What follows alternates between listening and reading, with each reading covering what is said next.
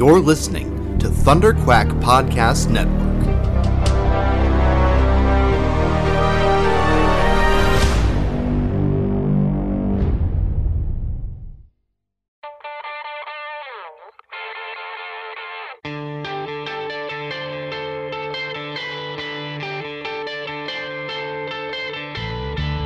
Hi, this is Ralph Macchio, and you are listening to the Epic Marvel Podcast.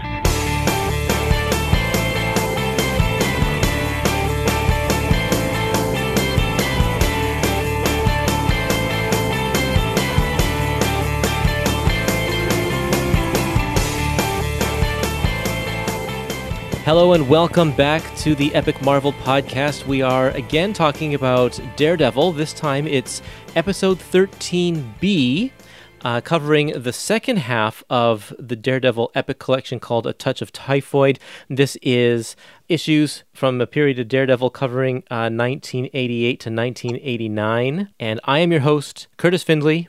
And I'm Adam Chapman, your Daredevil co-host. Adam, what issues are we talking about in today's episode? I believe we're talking about issues 261 to 270. Yeah, so this is the back half, like I said before, of this one epic collection. Boy, these two halves of these books sure are different in contrast, aren't they? I don't think they could be more different if you tried. I was so surprised. I was really excited after reading the first half of this book and recording our episode because I was quite compelled with the way Ann Nocenti is writing and the way that she has crafted the predicament that Daredevil is in, especially with Typhoid. Love the character. And then we do this like about face where Daredevil goes off on his own and he's like not in his right mind. And there's all of this. I mean, I know a lot of it's because of the Inferno tie-in issues. But yeah, there's all this Mephisto stuff and demon stuff. And it's like, wow, this is so different. And I was a little disappointed. But at the same time, I found it oddly compelling, and I kept wanting to read the next issue because I'm like, where the heck is this going? It just seems to be meandering right now. Mm-hmm. It only gets weirder after this, trust me. Okay. Okay, well, we don't need to worry about talking about what happened in the last issue because I'm hoping that people who are reading this book have already read the first half and they don't need to be caught up. But I do have some listener comments. I asked on Facebook for people to give thoughts about this book, and we had a lot of comments, and we said some of them in the last episode, but I'm going to say some more of them in this episode here. So Sean says, I remember when this was being published and it got a lot of hype at the comic stores and among the bullpen bulletins. I didn't read it at the time, only so much money for a 14-year-old. I really enjoyed it as an adult. The stories are tight, the supporting characters are great, the Punisher crossover is one of my favorite stories due to the dual nature, high quality stuff that lives up to its reputation. A great continuation of the direction that Miller had taken Daredevil earlier in the decade. And I do think I agree with that. There is a lot of parallels to what Miller was trying to accomplish in his run with what Ann Nocenti is doing here too. Mm-hmm. Travis says this is a childhood Daredevil run for him. From what I remember, I loved it. I need to go reread this as I think I missed an issue or two collecting comics off of the drugstore spinner rack. Can you imagine that? I didn't ever collect comics off of the drugstore spinner rack. There were already comic book stores in existence in the late 80s when I started. Actually, well, I gotta say, I don't think I went to my first comic book store until I was 16 years old. I don't think I knew that they were a thing. I would see comics at my Shoppers Drug Mart, at my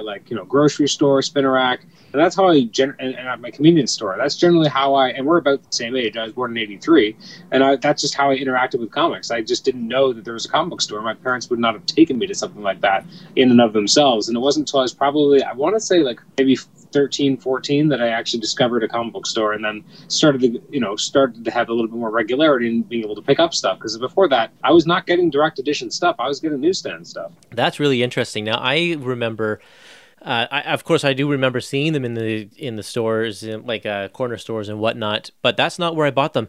I got into comics through the Marvel Universe trading cards, because that's how like the kids around, they were collecting those, and I would ask them, "Where do you get these cards?" And so they told me of a local comic book store where you could get, sports cards and whatever. That's where they got the Marvel cards. So I went there, and all of a sudden, there's comic books, and I have like access to all of these things that I could, more than I could possibly imagine as a 9 or 10-year-old or however old I was. But yeah, that's interesting how just your location, I think, dictates whether or not you were at a drugstore or a comic book store. Oh, for sure. Well, and obviously a combination of parents as well. I mean, if your parents are going to take you to a comic book store, or they have of that kind of mind, like, my son's been to comic book stores before. He's been exposed to comics since he was born. Yes, same with my children. Just for him, it's just like, yeah, like it's just kind of like, yeah, that's comics. Like that's not very difficult. Whereas there's other kids whose parents don't buy comics, don't read comics, and they'll probably barely ever see comics, and maybe they'll see some of the characters here and there, but they won't have the same type of connection or really understand much about it. That's true. Yeah, my parents didn't know anything about it either, so they in those early days drove, but then they got pretty confident in letting me ride my bike over to the store. Once I got a little bit older, so I would do the regular Wednesday bike ride over to the comic book store. I remember going to a comic book store on a Wednesday and being late for class, and my teacher was really pissed at me. He's like, why were you late? And so I wrote up this whole thing. I'm like, I'm really sorry. I can't go after school. I got to pick up my sister from daycare or from school. So I can't go after school. It's the only time I can go is at lunch, and I'm really sorry to miss my bus. All this stuff. And he was like, okay, you're fine. That's funny. He showed it to my parents, though. He was like, yeah. And they were like, he was late? And I was like, well, obviously I didn't tell them that. I got out of being in trouble.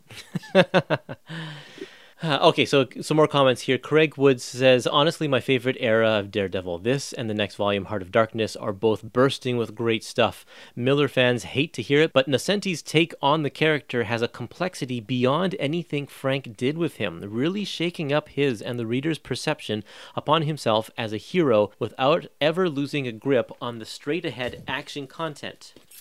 Interesting. Okay. We're going to probably talk a little bit about that later on toward the end of these issues, because those are some of the things that I think I felt a little bit in those later issues of this volume. Mm-hmm. He also goes on to say Mary was a shot in the arm when she turned up, equal parts exciting, scary, alluring, and funny, and she soon becomes a more powerful reflection of Matt's guilt than Elektra ever was, acting as a torturous bridge between his private and public weakness. Although I agree, looking back, there is less of Matt lawyering in this period than I would like. And then he also says Romita Jr.'s art in this era is love it or hate it stuff, but the jagged scratchiness of his line work is the perfect medium for exploring both Matt and Mary's fractured psyches. That's an interesting comment. And imbuing even the most mundane settings with a sense of menace. Okay, let's see. Oh man, there's so many comments here. I don't want to read all of these. Let's see. Ephraim says, gorgeous art by John Romita Jr. Liked his style more than The Man Without Fear. That's the mini-series, yeah. Feels less polished, but fresher. It's obvious that Nocenti is less amused by the superhero aspect of the book than the real personal drama. Nevertheless, I really liked his take on her take on the character. It's somewhat entertaining to see Matt's sinful fall at the hands of Typhoid Mary, and the Inferno tie-ins had a surreal feel that I really enjoyed. Carrying on, Frank says, I really feel there's some really strong stories in this book. The two-parter with Punisher being one of the high moments. The art is phenomenal. Really feels like Romita Jr. evolved hugely during his stay on DD. I would agree with that. My main complaint is that I wish I had seen more Daredevil as a hero stories, and I was not into another fall from grace moment. I really enjoy Matt the Lawyer, and there were some interesting environment ideas at the beginning of the book that I wish we had seen developed more. Yeah, she kind of just leaves all of that behind all of a sudden. Yeah. Timothy says, I really enjoyed Typhoid's storyline. Her victory over Daredevil was awesome. I think this was the first hero versus villain gauntlet I read where the hero really lost. And really after Matt cheated on Karen, I wasn't too sympathetic to his loss. And this was knowing how Karen sold him out during Born Again. Nascenti definitely gave Matt feet of clay and put him through the ringer. Great art, great writing, and interesting villains are in this book. Yeah, so there you go. Totally, I think we just kind of received all very positive comments, a few little nitpicky things, but for the most part, everybody seems to really like this run, and it's great that it's being collected in the Epic collections now. I mean, I'll have some comments. Oh, okay, good.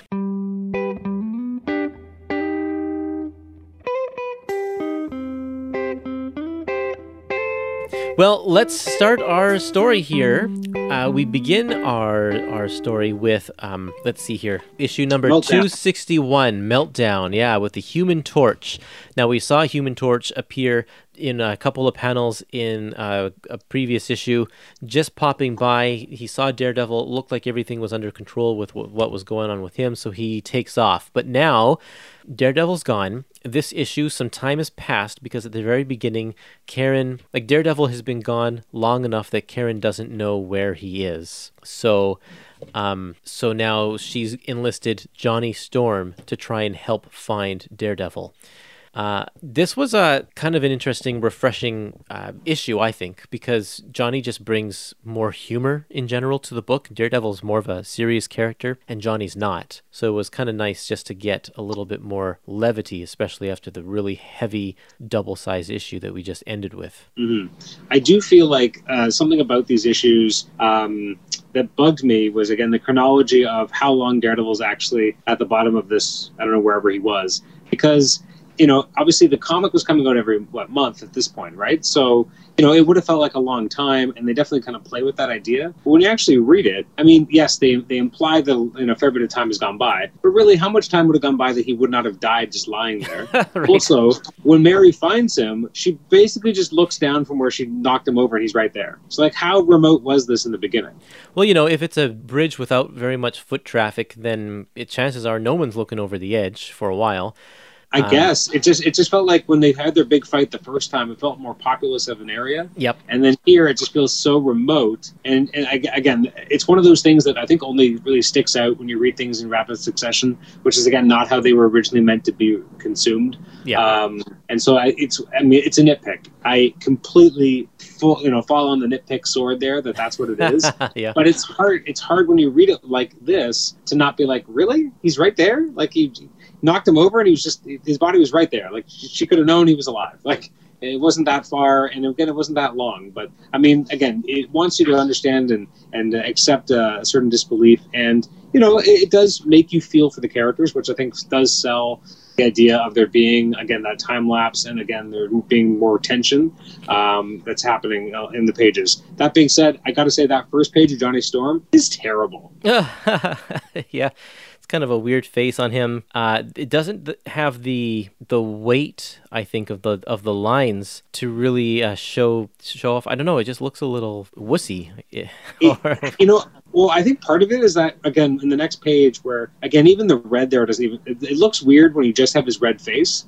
Whereas when you have the full red body, I think it just looks better. But it just looks weird to have, because again, his face is red, but then you got the flames are yellow, and yet on that one page, there's none of that redness. So you just have these weird flames. So it's just an odd artistic choice. But then if you look at the cover, it's so good. So you look at the cover, like, this is an amazing Human Torch, and then you flip the page to this.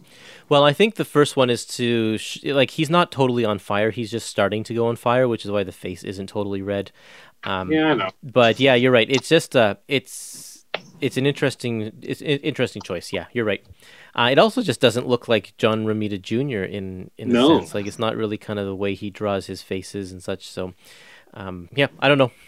But the rest of it is good. I mean, I thought that the art was very nice, and I appreciate the including Daredevil in this and him not being on fire most of the time. You know, he tries to dress up like a biker and go into this bar to find information, and he tries to do it as a normal, non-powered person, like in a sense like Daredevil, because Daredevil doesn't have superhuman strength or anything. And I like the parallels here between just the way that Daredevil would do things and the way that Human Torch would do things. And it's like, no, Johnny can take on Galactus. He even says this at the end of this issue. He says, I fought Galactus, I've saved the whole blamed universe many times, yet I can't handle this world, Daredevil's world. He just can't do it. So I thought that was an interesting observation there. Absolutely. Yeah, I do like the issue. I mean, and I think as much as it obviously plays Johnny for laughs at times, like when he goes into the place and he's got the I'm bad, real bad shirt, like, Yeah. And his slang is terrible. And like, obviously, Nocenti's kind of playing a bit of that for laughs, but it's an interesting portrayal of the character and, kind of getting down to a degree that we don't usually get to see him, which is intriguing. And then one thing we see played out in this issue as well is the continued kind of relationship between Typhoid Mary and Kingpin, which is really interesting. And like, there's some great visuals, like when she starts making his jacket burn and he like rips it off and he's like, implied that they're about to get down. Like, it's some, it's heavy stuff. Yeah, and then you turn to page 252, and like they're putting their clothes back on, and the entire room is destroyed. Like the table's broken in half, and all the plants are on fire or whatever. It's like, wow, they really did some rough stuff there. Yeah. It's interesting, too, as they progress the Typhoid Mary character, that she's so on top of everything. Yep. She's playing everyone else, but the one person she can't really play at this point is Mary, and Mary's starting to win. And it's just interesting to see her lose control to a woman, yet it's all the men she can control no problem. I also found it interesting that Kingpin's the only one in this story in which Mary goes all the way. And I think that's in an attempt to control him, because he is probably the hardest person to control out of all the men that she tries to seduce. Mm-hmm. And so, she ultimately gives all of herself to the Kingpin in order to keep him under her thumb, in a sense. Yeah. Yeah, she's a very interesting character for sure. And then when Mary tries to take over, it's just you can see Typhoid kind of slipping away and trying to gain control. So, it's just too bad that kind of all of a sudden we'll see her in the next couple of issues and such, but she just kind of disappears. So that's too bad. Oh, yeah. Yeah. Black Widow is also in this issue, and this is the next issue. Sorry. I'll leave that. Not yet. Yep. So this is the very beginning of Inferno. This one isn't labeled an Inferno tie-in, but we're starting to see the effects of Inferno happening around town. Like the weather is getting hotter, and things are starting to happen now. And so I love the slow build of the entire Inferno storyline. It doesn't matter what book you read it in, it's just little things happening, and then it ramps up, and then all of a sudden it explodes. And so we get kind of the start of Inferno here. And I think we could probably go on to issue number 262 now. All right, 262. So I'll go on record. I'm not a huge fan of these Inferno issues. Obviously, like, the Marvel Universe was having some weird stuff happen. I feel like it got so much weirder in Daredevil than it did anywhere else. Even considering the X-books themselves. Obviously, there's demons in New York, but I think Daredevil goes a lot farther with it. And again, this issue in particular, and I think the one after it, really make me wonder, like, what the Comics Code Authority was even bothering with at this point. Because it gets pretty merciless in terms of, like, how many people are dying. It's not really as much in this issue. I guess it's more in the next one. This issue feels like John Romita Jr. kind of took some time off, because there's some pages here that feel very scratched together. And I think, theoretically it's, part of the story, but I think it's also he was maybe burnt out or just needed some time off. Well, he was getting married, it says in the next issue. That's right, yes. But that's fine. Maybe get someone else to do the book then. And obviously they did that for the next issue, but using the Black Widow here, I don't remember Black Widow knowing Karen Page, so that was weird.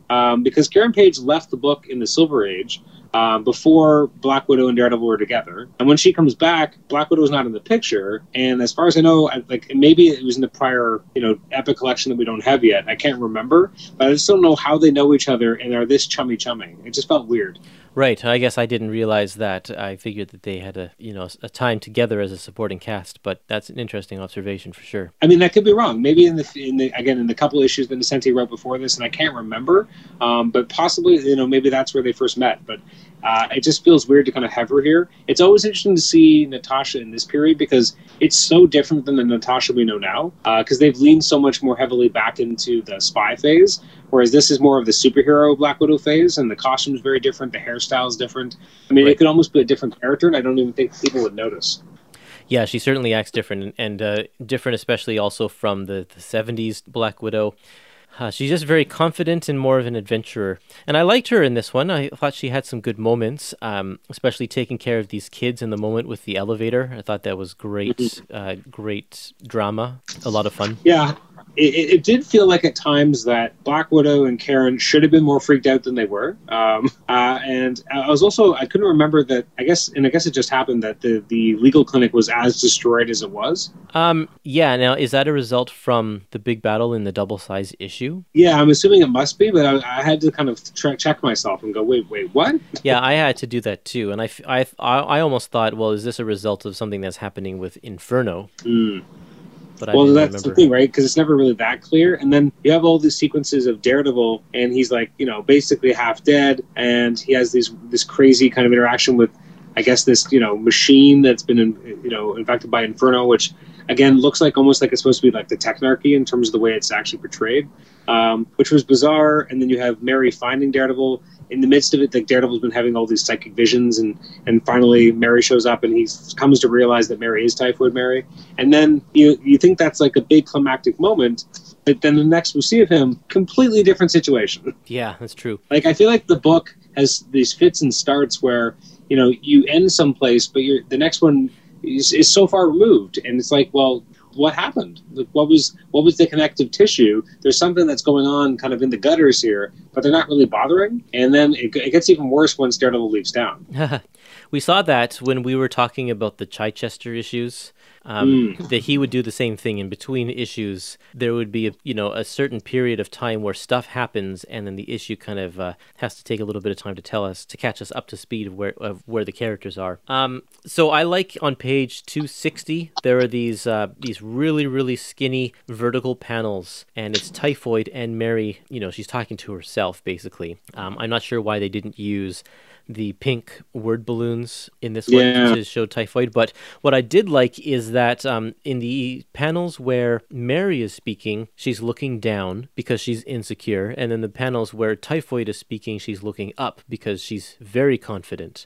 And so it gives you a visual clue as to who's talking just with the body language. So there's some really nice acting there from John Romita Jr. I also thought that there were some nice subtleties in terms of how he portrayed the hair, and maybe it was unintentional, but it felt like when it was Mary, the hair was a little bit more down, and then when it was Typhoid, the hair was kind of behind her neck, like off her shoulders. And so again, they couldn't obviously have it go straight up. So this is probably the closest they could go. Yeah, just really subtle, a little bit messier or whatever, just a kind of lifting off of her head. Yeah, I like that. It's nice. I think he does a really good job.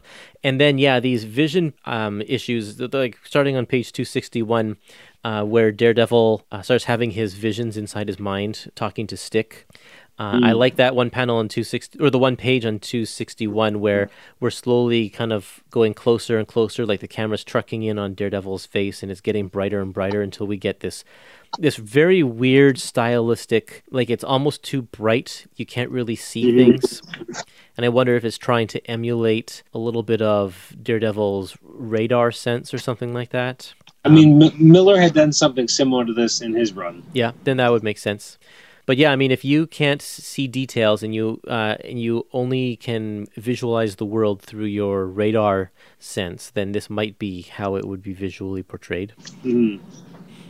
Okay, moving on to the next issue here, issue number 263. It's called In Bitterness, Not Far from Death, another Inferno issue. The city's really, really going crazy here. And in the previous issue, we kind of just saw technology starting to go kind of haywire. But now we're seeing actually people getting possessed and like technology actually kind of taking over people and such. And in this issue, Mary, or Typhoid, I guess, makes a deal, or doesn't necessarily make a deal with Mephisto, but it's alluded to that there's already some sort of pre-existing arrangement between the two, and that is a kind of just a weird out-of-the-blue direction for the character that we had no idea was going to happen. Well, yeah, I mean, the first half of this book is extremely street level, and now it's like, here's Mephisto. Yeah, very, very, very grounded before, and now all of a sudden, and so we have this huge battle that's happening sort of it's not even in Daredevil's mind. It's like the demons have now all fully taken over New York. If you're reading X-Men and New Mutants, then you kind of know what's going on. But Mephisto's here. He's not in the main book dealing with all of the stuff that's going on there. He's after Daredevil for some reason, and we don't even really know why he's after Daredevil. But he is. I really like the end when they start. Oh no, it's not in this issue. Oh yeah, it is this issue. Yeah, I like in the end when he's facing off, like he's trying to save that train that's been possessed, and the panels are just getting really big. They're way bigger and bigger.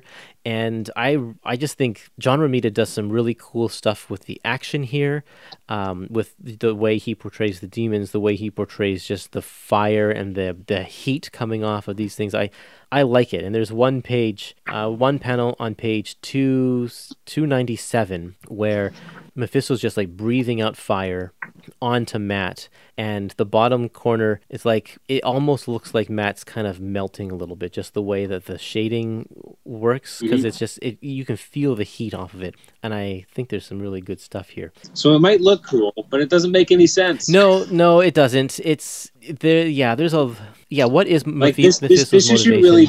I felt that this issue really tried my my suspension of disbelief, because it goes so crazy, and it's just like, what is happening? Like, obviously I know Inferno, but like even in midst of Inferno, this feels like a lot. And again, just going back to the beginning of the issue, when you have Matt in the hospital room, how is he there? Like, Mary was typhoid, and suddenly I guess she becomes Mary and brings him to a hospital.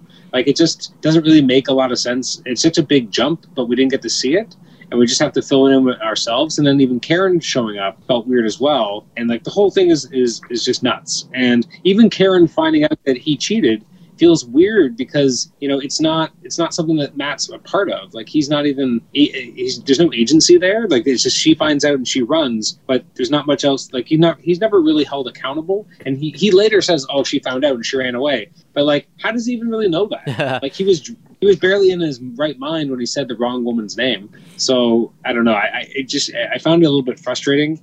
And then it goes from there to being, which is again a relatively grand place to start, to just going freaking nuts. Well, okay, so two things that I want to mention based on what you were just saying here. The way I read this scene is that Typhoid brought Matt, I don't think it's explicitly said, but Typhoid brought Matt to the hospital specifically so that Mary and Karen could meet. And that's how which is fine, which is completely possible, but totally. It's never stated, so you have to read it in, and that's my problem. Like, we shouldn't have to read that much into this to make it make sense. I guess not. Yeah, you're right. But, I still like the scene when Karen finds out. I think it's really good. And you can see on page 282, there's that one panel where Mary's surrounded by blackness, and even her hair sort of blends into the background in the bottom there. And she's just got this look. It's like, when you love someone, you just know these things, darling. Is that Mary talking, or is that Typhoid talking? Like, I mean, it feels like Typhoid, and then the next page feels like Mary, so it's hard to tell. Which is why I think that's kind of what tells me that Typhoid is kind of orchestrating this whole thing. Kingpin has tasked her to hit Matt where it counts emotionally, and so that's what she's doing here in this scene. And then your other point about it just going absolutely bonkers is that if you, like, I think Inferno is just generally speaking a bonkers story, and things happen in all of those tie-in that are just absolutely ridiculous. Like in Excalibur, Rachel Summers turns into a mannequin.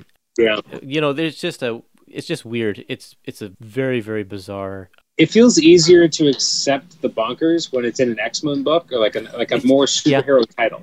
Well, it's a book like Daredevil's a book that prides itself on being more street level, so it feels that much more alien and weird and creepy, as opposed to being somebody kind of hand wave away, because it's just part of the, like Excalibur was a book that was always crazy to begin with and silly and weird. So if it does silly and weird things, you're kind of like, well, that's Excalibur. Yep, that's true.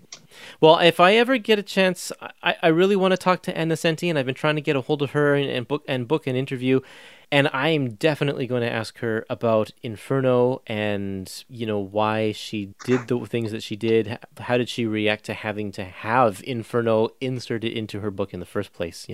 That's always an interesting story. One thing I'm curious about, and I'm noticing it more on this reread, is as a writer, she really sells Karen nothing. Like Karen finds out something horrible, and then she just disappears, and that's it for like a long time. And we don't get to see her grapple with it. Like, she's really used I know that there's a lot of criticism leveled at, especially obviously male creators at the time in like 60s, 70s, and 80s for not treating female characters or supporting characters with a lot of gravitas and just kind of using them at the whims of the male lead and not really giving them their own agency. And you would almost expect that, a female writer might have given more clarity to a character like Karen, but instead she gets nothing. And I'm kind of shocked by that you would think that maybe she would get a little bit more development. It's not like they couldn't have wedged it in somewhere. Even with Matt being somewhere else, you could still have kind of flashbacks to what's going on with Karen, because if you're reading a Daredevil book, the supporting cast usually does play a fairly significant part, at times a very vital part. So it's just weird that she kind of jettisons it all and just follows Matt. And I think that's intentional. I think that we are supposed to feel lost, just as lost as Matt is. Like you said it, she just leaves his entire world behind. And usually in the Tom DeFalco way of storytelling, you'll have the A plot, the B plot, and the C plot, and maybe even a D plot kind of running simultaneously through all of these issues. Anne doesn't do that. She did it in the first half of this book, but as soon as Matt decides to leave his entire world behind, we, the reader, also have to leave the entire world behind. Like, we don't get a choice. We don't get to see any of that anymore.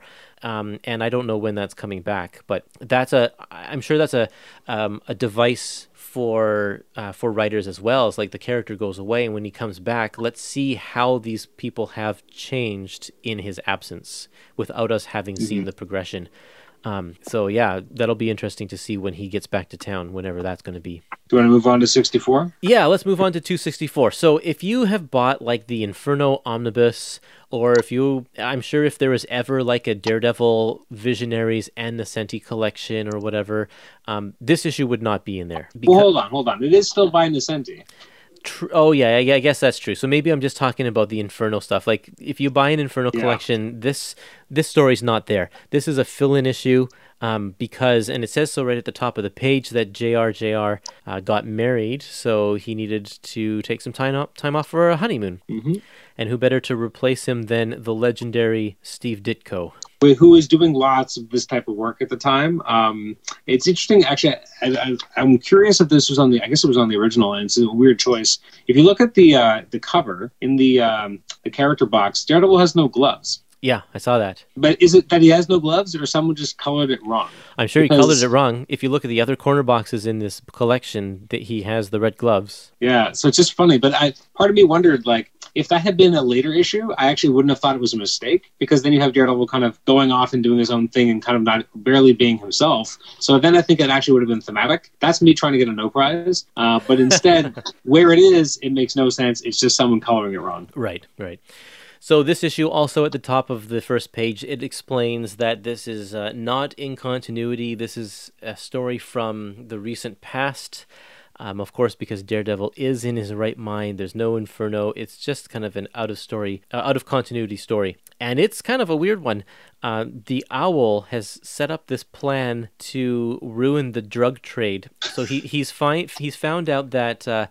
let me see if I get this straight here. Certain drug dealers are using brown paper bags in order to do drop-offs. They'll drop it off in a location, and a minute later, a person will come and pick up the cocaine in that bag. So he's saying in the split second when the bag is just dropped off, we're going to switch it out for a bag that has a tiny, tiny bomb in it, and we're going to blow up all the cocaine, and then there'll be chaos in the drug world, and I will be able to swoop in and take control.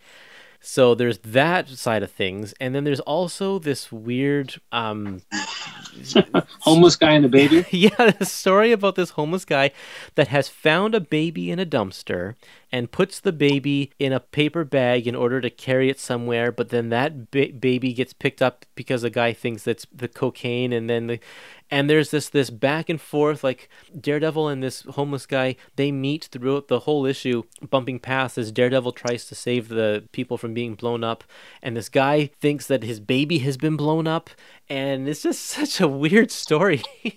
Yeah, it's bonkers, but not in the way that the future issues will be.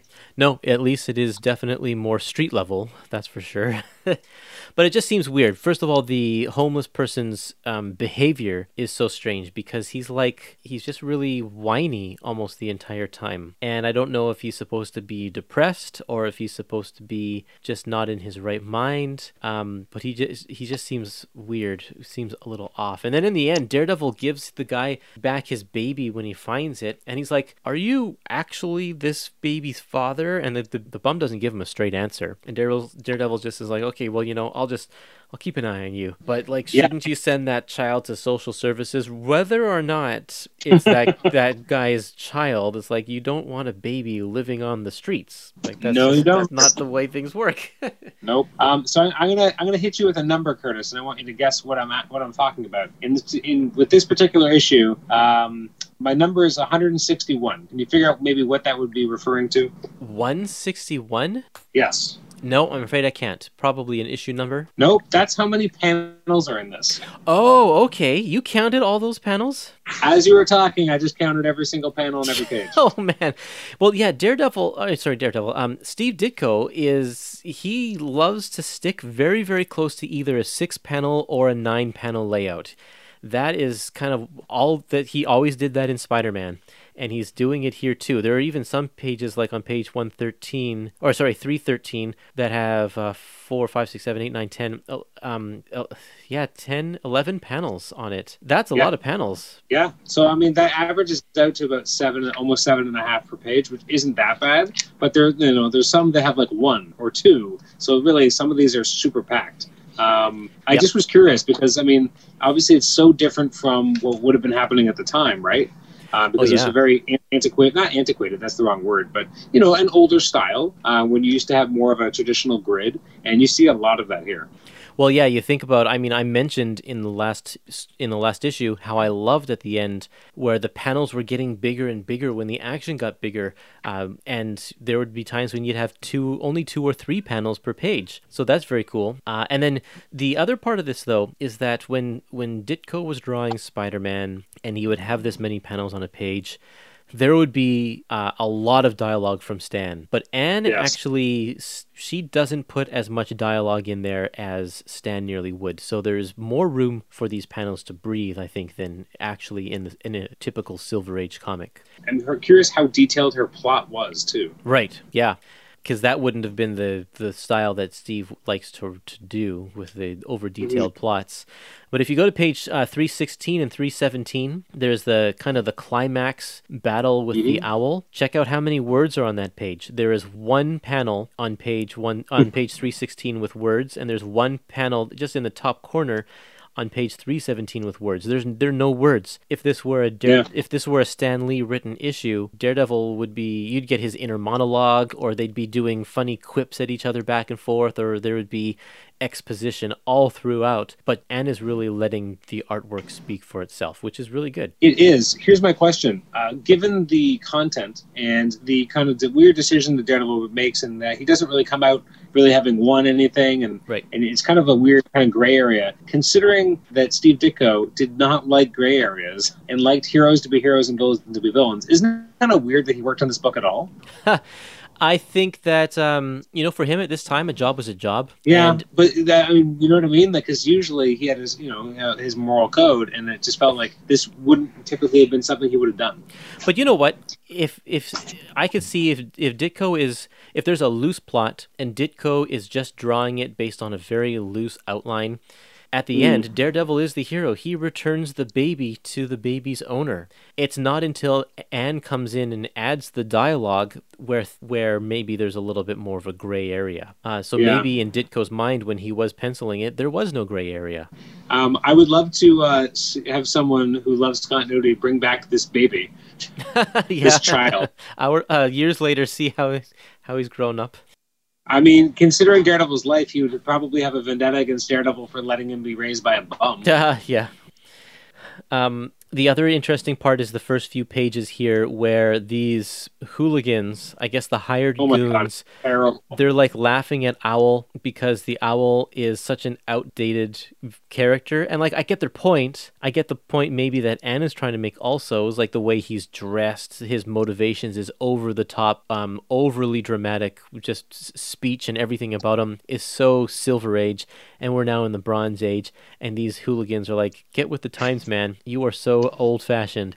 And I like that comparison. It just comes off a little cringy because all they're doing is kind of laughing at him the entire time. Oh yeah, and again the way in which they look, they're like it's just bonkers. Like it's just I don't really like it. The expressiveness of the characters, as like one guy with his tongue out, like it just looks silly, to be honest. Yeah. And that's kind of where Ditko was at in this era as well. I mean, this is not my favorite period of Steve Ditko artwork for sure. No, it's not. Are you ready to move on to 265? Yes, I guess we have talked about that issue for a long time. 265. It's called We Again Beheld the Stars.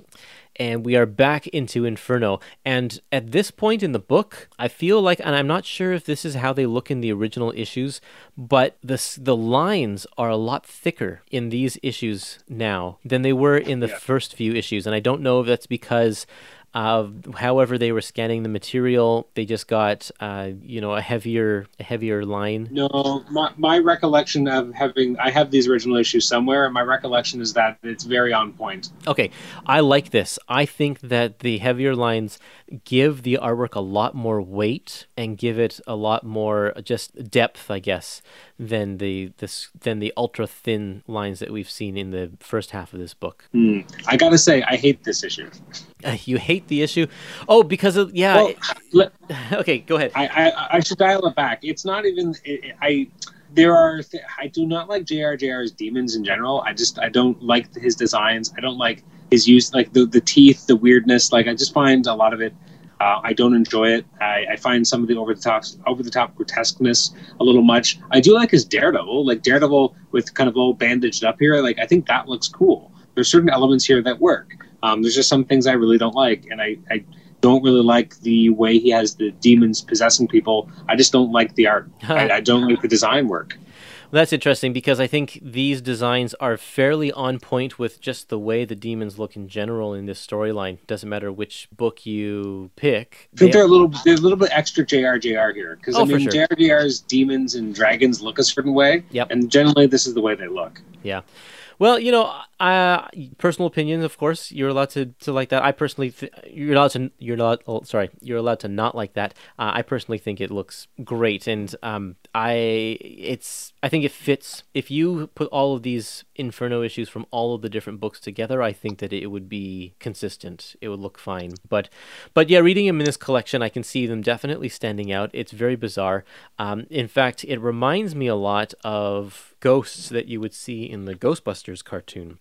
That's where I think a lot of this look, and that would be a contemporary show around. Actually, it probably is ended by this point, 1989, but it would have been right around this time when all of that was popular. Again, there are shots here of Daredevil that are among my favorites in this volume. Like that first establishing shot of Daredevil when he's on top of the guy's truck and he's just standing there. Like that's a extremely on model but badass looking Daredevil. He's got the bandages on his chin, on his wrapping on one of his fists, and then they're wrapping on one of his legs. Like he looks awesome there. He looks like you do not want to mess with this guy. Yeah, totally. Daredevil now he's out of the hospital and he's now a very different person. He's cold. He's kind of ruthless. He speaks very, very few words. He doesn't acknowledge the people around him. He's just going in and like busting up these demons, and so he's going through something for sure. And it's interesting to see the progression of him through these next few issues of how he conducts himself and what he decides to get involved in and what he doesn't. Mm-hmm. One thing I find inconsistent is, first of all, his costume, because his entire home was destroyed, right? And the legal clinic was destroyed. Yeah, in this issue, he's got a costume. And then in future issues, he gets hurt, he gets damaged, and then he ends up with a brand new costume without any rips in it. So I'm kind of curious, he doesn't have unstable molecules. He's wandering the country, and yet somehow his costume's always in pretty good shape. One of the mysteries of comics, I guess. I guess so. What did you think of this random guy who was in his apartment and all So of his weird. stuff disappears? Yeah, I don't know what the point of that was. He decides to leave and he goes Yeah. driving down the street. Then his car gets ruined and he takes a helicopter and he just wants to get out of New York City, and we're following him around, but there's no payoff. We don't see him leave. Nope. We don't see him get possessed, or he doesn't meet up with Daredevil. There's just no purpose for that character at all. Very strange. I didn't understand that at all. Yeah, I don't know why they bothered. Yeah. Are we sure it's the same guy? Maybe it's not. Yeah, actually, maybe I it's mean, not I the guess- same guy. This guy has a very distinct mole on his cheek, which I guess I don't see it on that other guy in the No, apartment. which makes it even weirder that there's no payoff to that story. Then there's no payoff to either of the stories. There's no payoff to the guy in the apartment or the guy that's trying to escape town. Very, I don't know, just kind of odd pacing. I'm actually surprised that the guy with the mole, when he gets in the cab, I'm surprised he even lived. Like, there's a demon driving that cab. Yeah, He got there. that's right. He might be the only person who survived an Inferno taxi cab.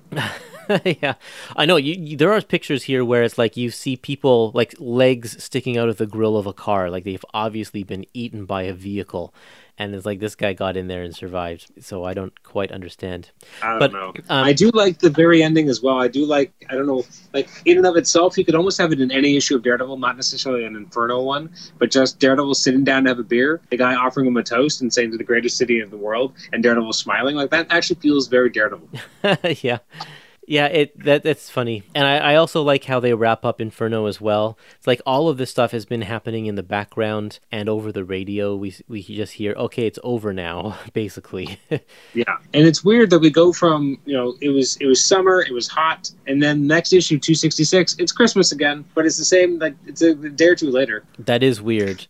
Now, I did have a question about that. In on issue 266 on the cover, it says May. So it's not even anywhere close to Christmas that this issue is coming out. No. And we've already had a Christmas issue in this volume. It was the first issue here, which had a cover date of April. So I know that the cover dates are not the same as the actual dates, because the cover date is an indication for people who are selling these comics when they can start sending them back to Marvel.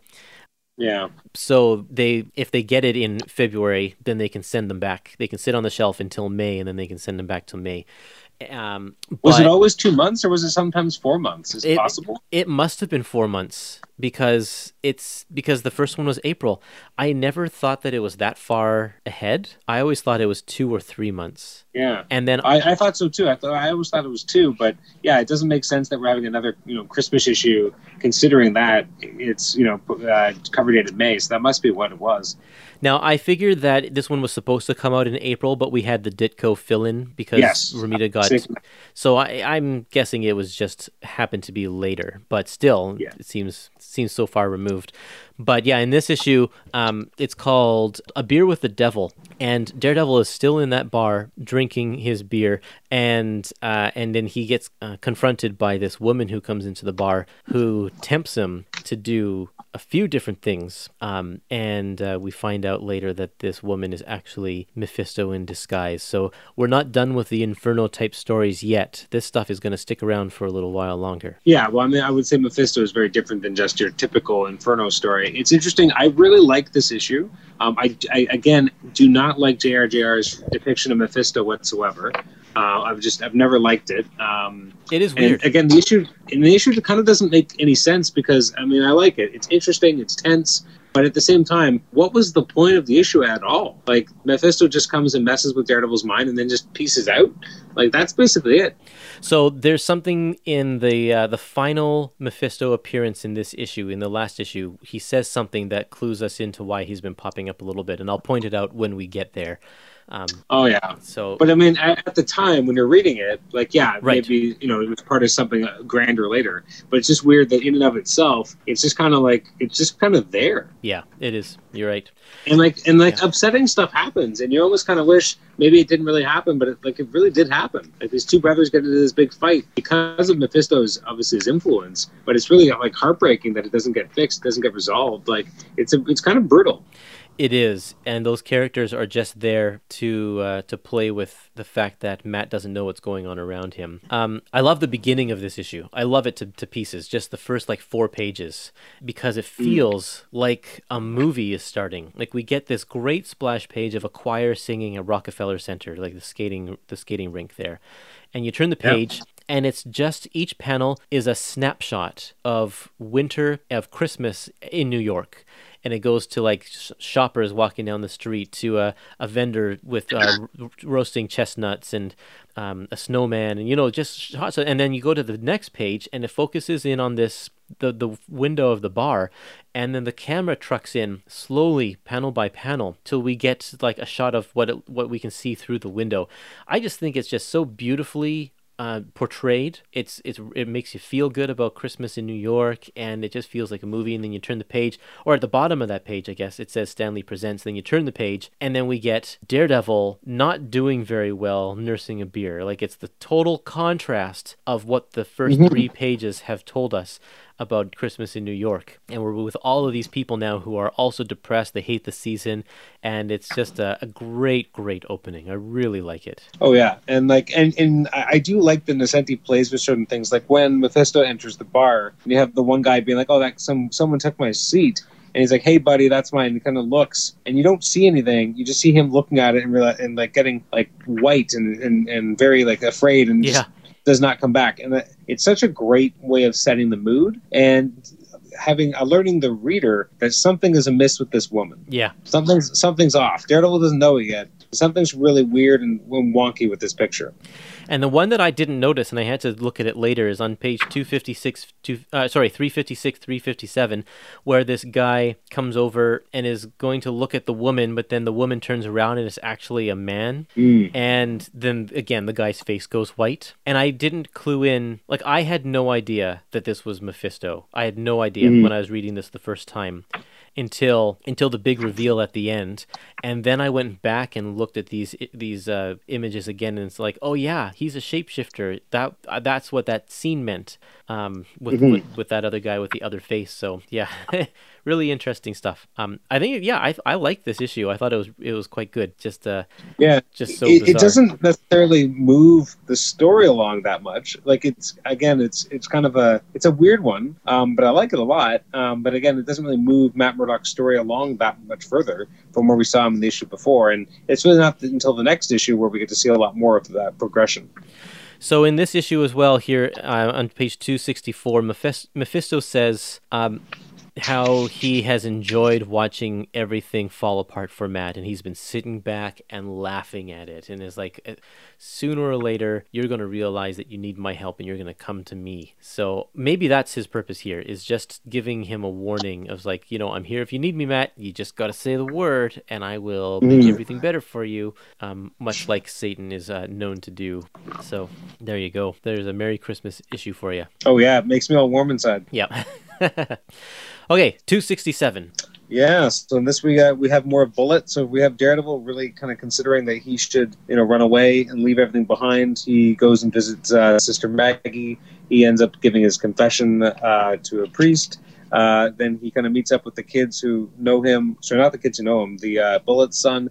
He looks inside and kind of sees what his son, Bullet's son is doing to kind of instead of playing like a kid, he's preparing for fallout in a war and protection. And then Bullet shows up. They have a big battle, and the kid's just trying to get them to stop because Daredevil helped him from being beaten up by these kids. And then they kind of part on terms, and Daredevil kind of burns everything that ever mattered to him and takes off. And that's it. Yeah.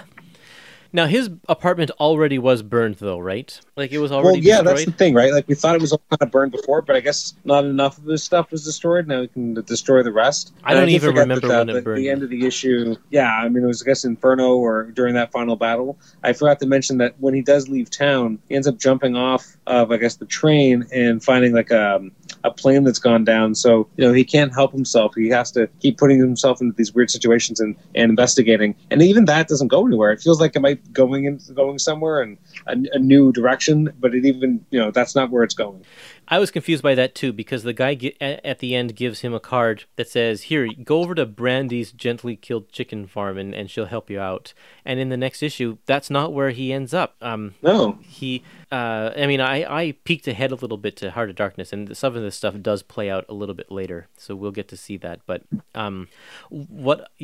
this issue was interesting because there's actually a lot that happens in this issue. It's packed full of different things and different moments. It's not like it's just all about Bullet like it says on the cover. The Bullet part is actually just a very small moment, and it's kind of the catalyst that sends him on his journey to going off on his own.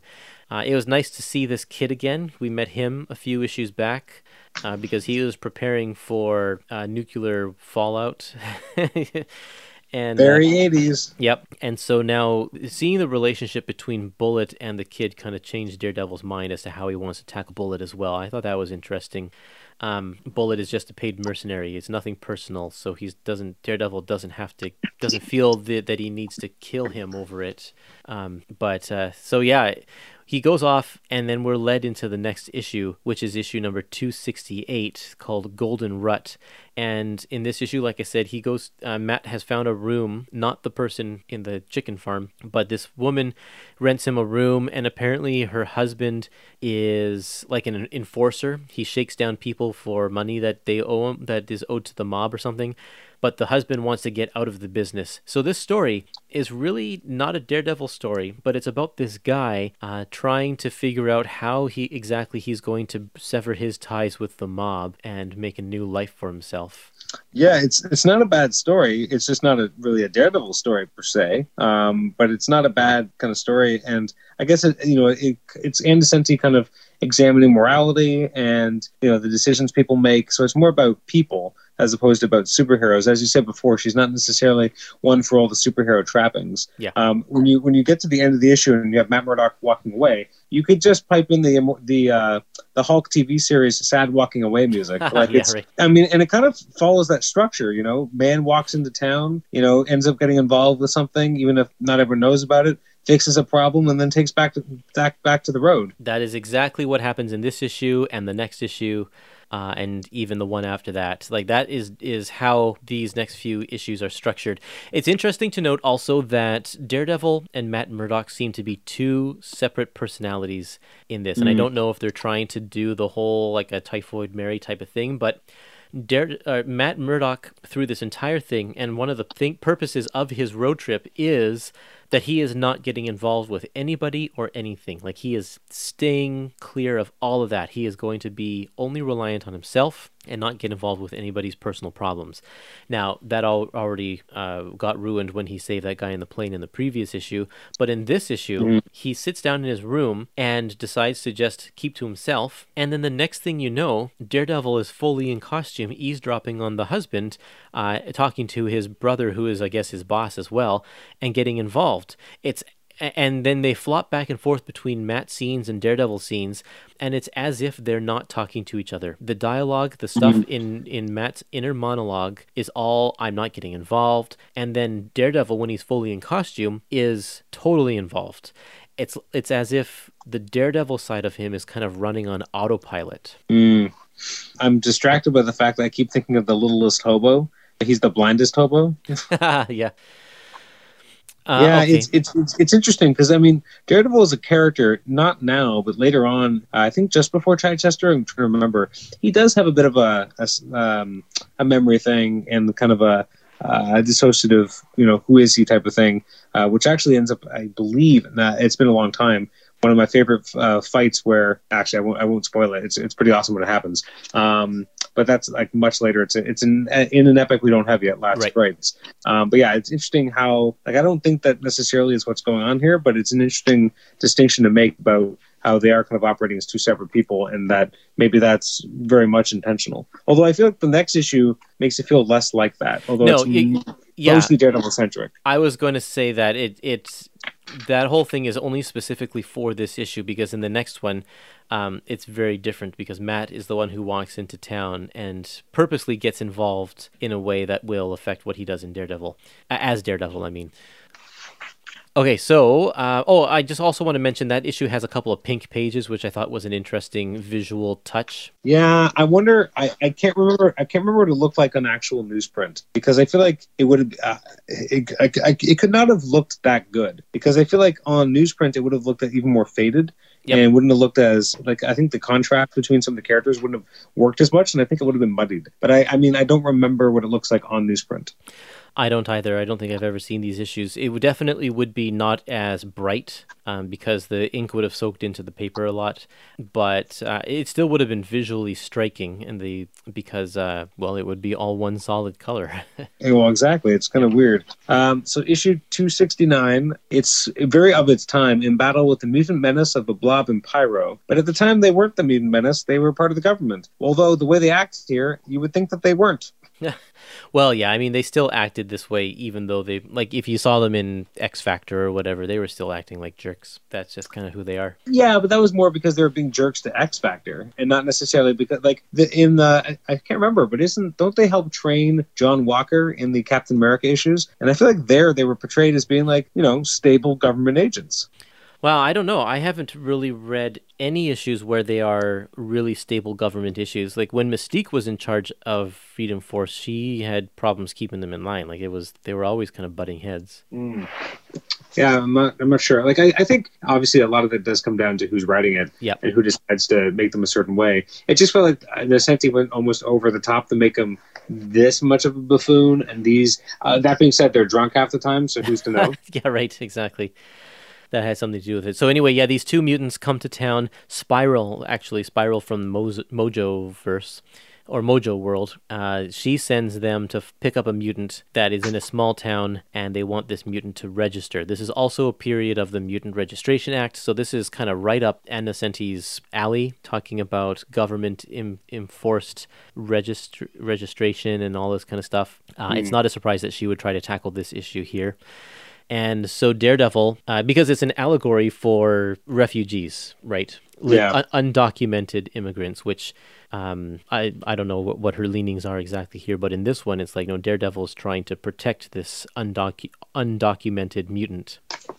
It's an interesting issue. I mean, I think it's a pretty good Daredevil story overall. I mean, again, it's the same general formula. He comes into town and helps solve a problem, but there's a lot more fisticuffs this time. I really liked the Daredevil versus Blob fight. I thought it was entertaining, and I thought what I really thought was interesting was page 436, where you have a shot of Blob, trying to punch, and you have Daredevil jumping over him and poking him in the eyes. Yeah. It reminded me a lot of Juggernaut versus Spider-Man in terms of how, when JR did it, you had Juggernaut running forward, you had Spider-Man kind of jumping and doing the same type of outlines of him moving so fast over his body. Yep. It really reminded me of that style. Yeah, totally. Yeah, it's a neat fight, and it's nice to just get some variety as well, because we've just been dealing basically with mobsters or mobster-type villains as well. Mm-hmm. So to get some mutant action in here with some people with powers is kind of just a nice change. Well, I mean, it wouldn't be the first time, because there was a Fall of the Mutants tie-in as well in Daredevil, which was earlier than the epics we're reading, and again, also Inferno. So she was obviously very connected to the X Office and bleeding into the X universe in terms of their tie-ins. Right. Yeah. True. I was mentioning before Freedom Force training with John Walker. I believe it was Captain America 333. If you want to check that out. Okay, so in this issue at the very end, the mutant girl who Daredevil is saving, the last few panels here, it's a sunset, and there's three kind of just static panels as you can see Matt Murdock walking away in the background into the sunset, and the girl doesn't know that that's Daredevil, and she says, "Who was that courageous man?" referring to Daredevil. Who is the Daredevil? Why did he have to enter my life only to walk out of it? After meeting him, everyone else seems pale. Daredevil enriches the lives of the people that he meets and saves. And this is a constant theme that we've actually seen throughout this book. It's like he enriched Mary's life to the point where she could actually start to stand up against typhoid. He enriched I think Bullet's son, and he enriched the all of the people at the what's his name, Tyrone, in the alley because of the way he acted. And it's just this is something you can't help it. And in this instance, Daredevil's not even trying to do that. He just walks into town, gets involved in something, and leaves. People can't help but be attracted to the way that he conducts himself. I think that's kind of a cool trait that they were trying to bring out here in Daredevil. Yeah, I think you're right. A little artistic thing to note on page 421. It's the first time in a little while where we've had a clean-shaven Matt Murdock. That's true. Yes, the last issue there was a lot of stubble on that guy. So it's just interesting. Like at some point, he found a razor, and he was able to shave his face, and so he looks a little bit more, classic hero here, which is interesting because again, we weren't getting that before. And then I can't remember right off the top of my head, but I think next issue does the stubble return or no? It's clean shaven again. Yeah, that's right. Do you want to talk about issue 270? Yeah, this is the final issue we're going to talk about in this episode. This one's called Blackheart, and this is an introduction to a brand new character created by Innocenti and JR. And I love the opening here. It starts off like a horror movie. There's just a hill where a girl dies, and after that, bad things happen on the top of this hill. It's just a normal grassy hill, but it gets overgrown with thorny vines and whatever, and you get the sense that if people go there, they end up dying. We don't know why. And then a few pages in, out of the ground bursts Blackheart, and Blackheart has been called forth by Mephisto to take out Daredevil. And so that's where the action is. At an abandoned amusement park, Daredevil faces off against Blackheart, and passing by in a bus is Peter Parker, sees this going on and says, I guess I better stop and help. So we have a guest appearance by Spider-Man, years before JR would eventually become the regular penciler for Spider-Man. You mean years, before and after? Because, he'd already done Amazing Spider-Man by this point. Really? He had? Oh, I guess, yeah, because he was doing that around the wedding issue. Yeah, and he'd done it before that because, again, he was doing it with the Roger Stern run in the kind of mid-'80s. Holy cow, I forgot. He worked on Spider-Man for so long. Oh, yeah. Off and on again. Oh, for sure, yeah, because he was doing basically issues 220 to 250 or something like that of Amazing Spider-Man. That's right. So that's why I brought up the Juggernaut, because he'd already done that before this. Yes, yeah, that's right. I was thinking that was after, but no, that is way before. Man, yeah, and then when did he stop working on Spider-Man? After Daredevil, I guess he was back on X-Men, and then he did Uncanny X-Men for a while, and then he was back on Punisher and Daredevil and all sorts of stuff. And he did do a lot of Spider-Man in the mid-'90s, and then it didn't really stop until I guess the late 2000s or mid-2000s. But because he did a lot of stuff on Peter Parker Spider-Man. He's the one who did the last chapter of the Clone Saga in Revelations Part 4 and Spider-Man 75. So he's been associated with the character for a long time. Right, and he did the 9/11 issue and all of that Straczynski stuff. Yeah. Oh, one crack I forgot to make was that we have that issue of a few issues ago with Steve Ditko, and the issue after it, you got a Ramita following him. That's usual. Yeah, that's funny. Okay, so this issue here, I feel like it was just basically a battle. There's really nothing to Blackheart's character except that he looks cool until you get to the very last page. I was surprised at the last page because we go through this whole issue and it's just a battle and there's nothing to be said. The character doesn't speak at all and then he just disappears. And then in the last page, the narration says... Don't worry, he'll be back. Yeah, I'm sure he will. But the narration says... the bristling, tortured Blackheart crumples on the hill. This is the evil hill. Collapsing, melting, sinking into the ground. He cries out in anger to his absent father. Why was he brought forth? Why was he forced into being in this dark, cruel world? He does not want this. He does not want this, his own birth. He does not want to live. He just wants to suffer, to die. He joins the briars and bristles and roses and thorns of this earth and hopes his father will forget him and let him rest in peace. It's wow, that's kind of cool. So he's he doesn't want to exist, but Mephisto is forcing him to do his thing. And I thought that added a nice dimension to the character, to otherwise a kind of a pointless character. Yeah, and again, the character gets used later, so I mean, Nocenti maybe had ideas already of what she would do going forward. For sure. It's interesting that for a long time before I read these issues, the reason why I knew Blackheart was because he was in Marvel vs. Capcom 2. Yes, that's right.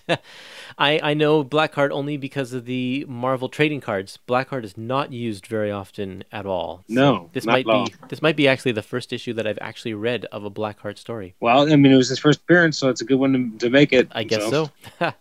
Okay, final impressions of the overall book. Do you have a favorite issue? Probably, well, I don't know. It's hard to think about it because now we've broken it up into two such distinct portions. In the latter half that we've talked about today, I think it's Daredevil in a bar. I think that's probably my favorite. In the first half, I mean, it's probably the Punisher issue. It's so strong. Yeah, I would probably agree with you on both of those things. Both of those are excellent issues, and they really make the book. I'm glad that they're spaced out as well, and you have one in each half to give you a highlight on both sides. Awesome. Well, you know what? We're going to keep on going, and we're going to return next week with the first half of the next Epic Collection, Volume 14, which is called Heart of Darkness. And this is going to deal with a story that carries through the Acts of Vengeance era of Marvel. So it's interesting because if COVID hadn't happened and we had recorded these issues, I guess Last Rites would have almost been in our hands and we could have done that right afterwards. That's true. Yeah, we probably could have. And maybe when that volume comes out, we should just quickly get that one on the books since we have all of these issues, all of these other ones already recorded. Absolutely. Yeah. I love Last Rites. I'm really excited for that. Good. Yeah, you've spoken highly of it a number of times, so I'm excited to get to that one too, to hear your thoughts on that excellent story. Like even everything leading up to it, like it's I think it really pulls things together. It does go more street level. It gets away from the bananas stuff that we're about to get into more. Gets away from genetically modified humans and Inhumans and Ultrons and oh my. Yeah. Oh boy. Well, that's what the fun of the epics is. You get to have the whole story, the best parts and the weirdest, most offbeat stuff as well. That is very true. Like as you said, that Ditko story probably would have remained not collected anywhere else if it wasn't for the epics. Yeah.